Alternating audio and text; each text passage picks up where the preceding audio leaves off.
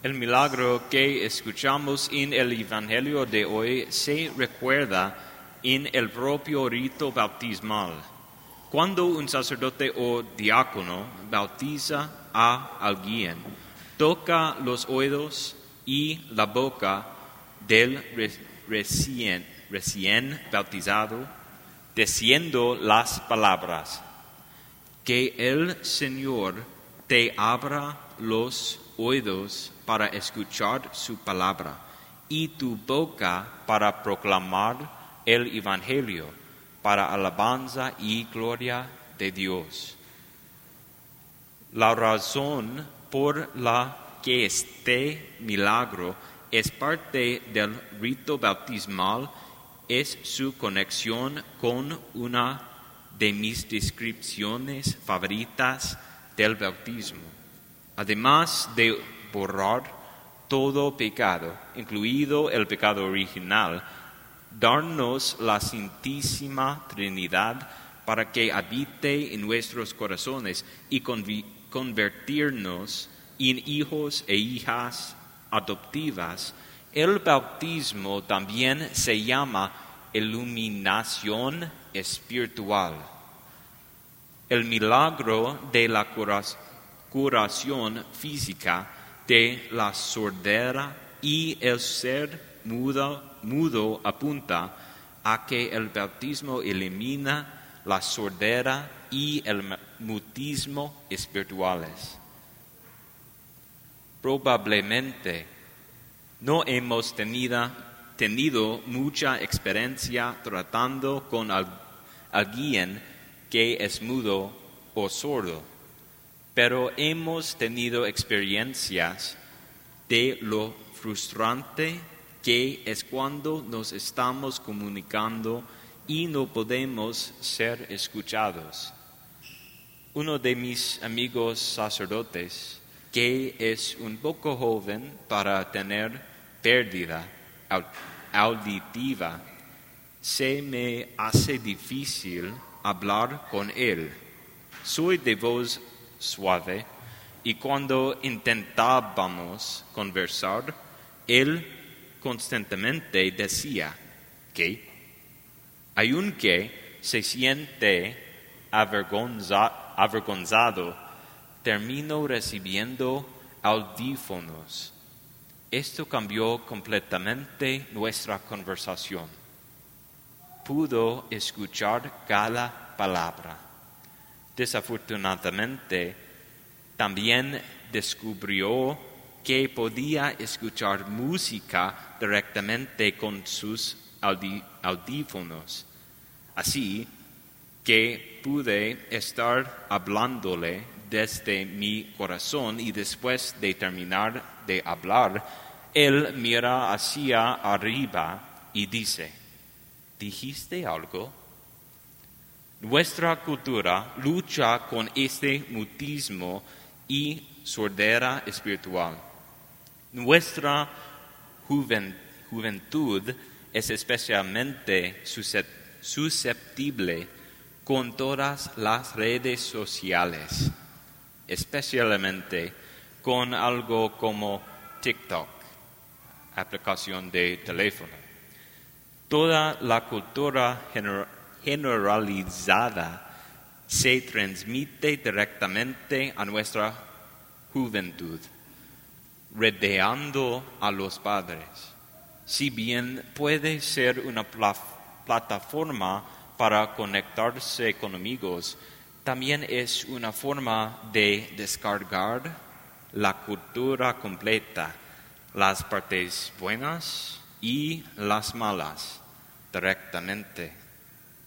La mejor manera de ayudar a combatir la sordera espiritual y el mutismo es a través de nuestro propio ejemplo, especialmente cuando estamos cerca de los jóvenes.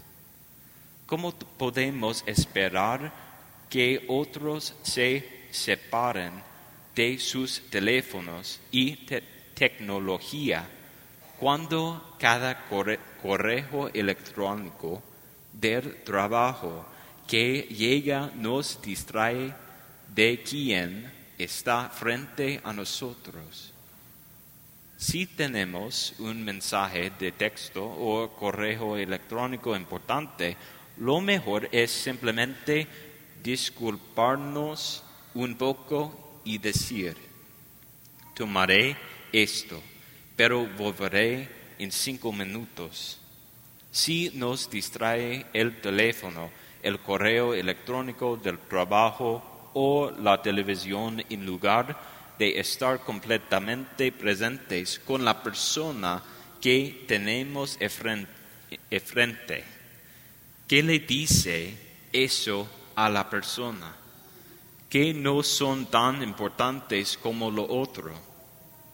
Esto nunca es cierto.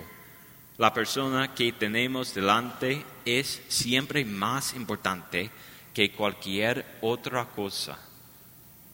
Se llama sacramento del momento presente. Si no nos tomamos el tiempo de estar presentes con nuestros jóvenes, de formarlos y cuidarlos, buscarán esa formación y esa atención en otro lugar.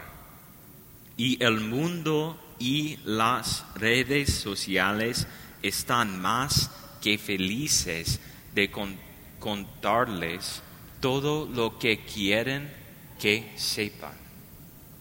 Hay otra lección que podemos tomar de nuestras lecturas. Es el contexto de la primera lectura.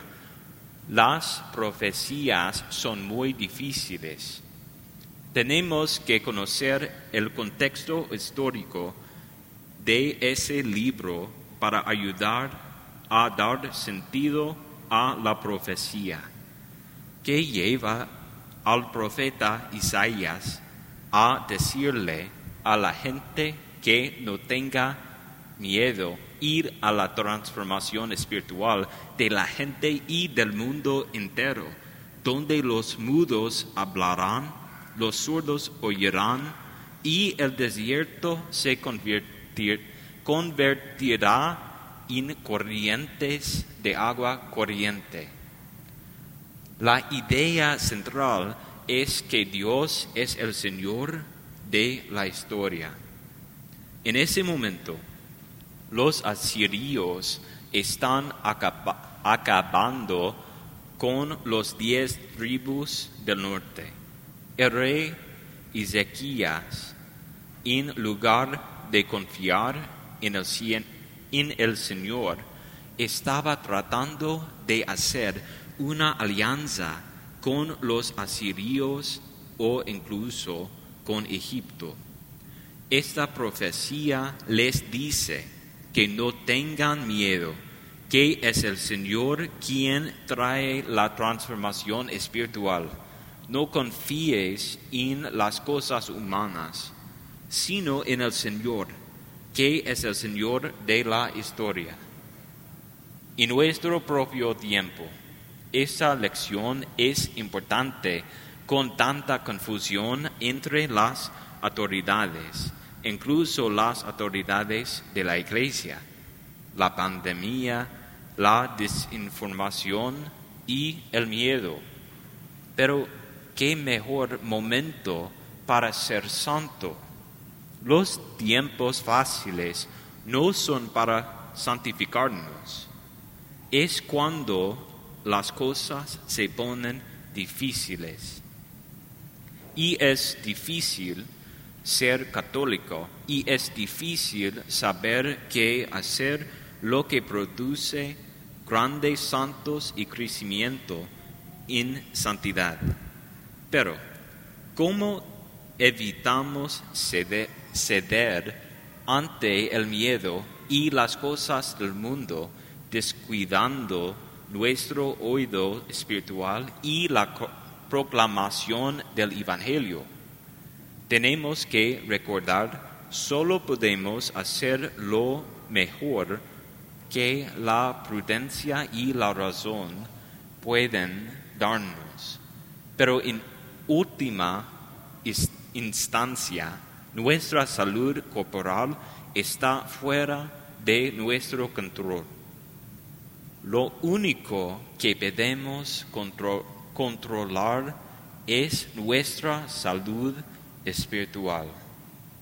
Saber que Jesús es el Señor de la historia, que Dios permite este tiempo de prueba para santificarnos, que deberíamos poner nuestra confianza en Él y dejar de intentar controlar cosas que en última instancia están fuera de nuestro control.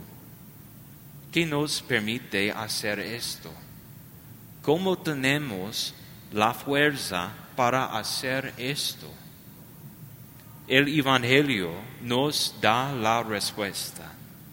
Leemos en el Evangelio: Jesús se llevó al sordo y mudo él solo, lejos de la multitud. Eso es todo. Esa es la respuesta. Debemos dejar a la multitud e irnos a estar a solas con Jesús. Así es como experimentamos la transformación espiritual de la que habla el profeta Isaías.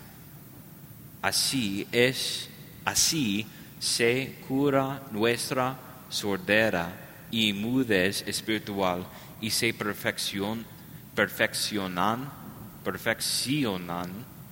los dones dados en el bautismo.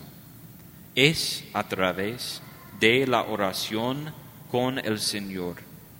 Los invito seriamente a todos a pasar 15 minutos al día lejos de la multitud, a solas con Jesús. Nuestras almas dependen de ello. Solo así podremos tener la fuerza espiritual para ver las cosas como las ve Dios, para no dejarnos regir por el medio y poner nuestra confianza en el Señor de la historia. El Señor nos llena de paz y alegría, especialmente en la oración contemplativa, y su presencia abruma todos nuestros miedos y preocupaciones mundanas. Y cuando salimos de ese tiempo de oración, la oración no se detiene, pero podemos seguir viviendo en esa presencia durante todo el día. Eso es todo. Es así de simple. Solo teniendo este encuentro diario con Jesús podemos ser sanados de nuestra sordera y mudez espiritual y hacer que el Señor abra nuestros oídos para escuchar su palabra y nuestra boca para proclamar el Evangelio, para alabanza y gloria de Dios.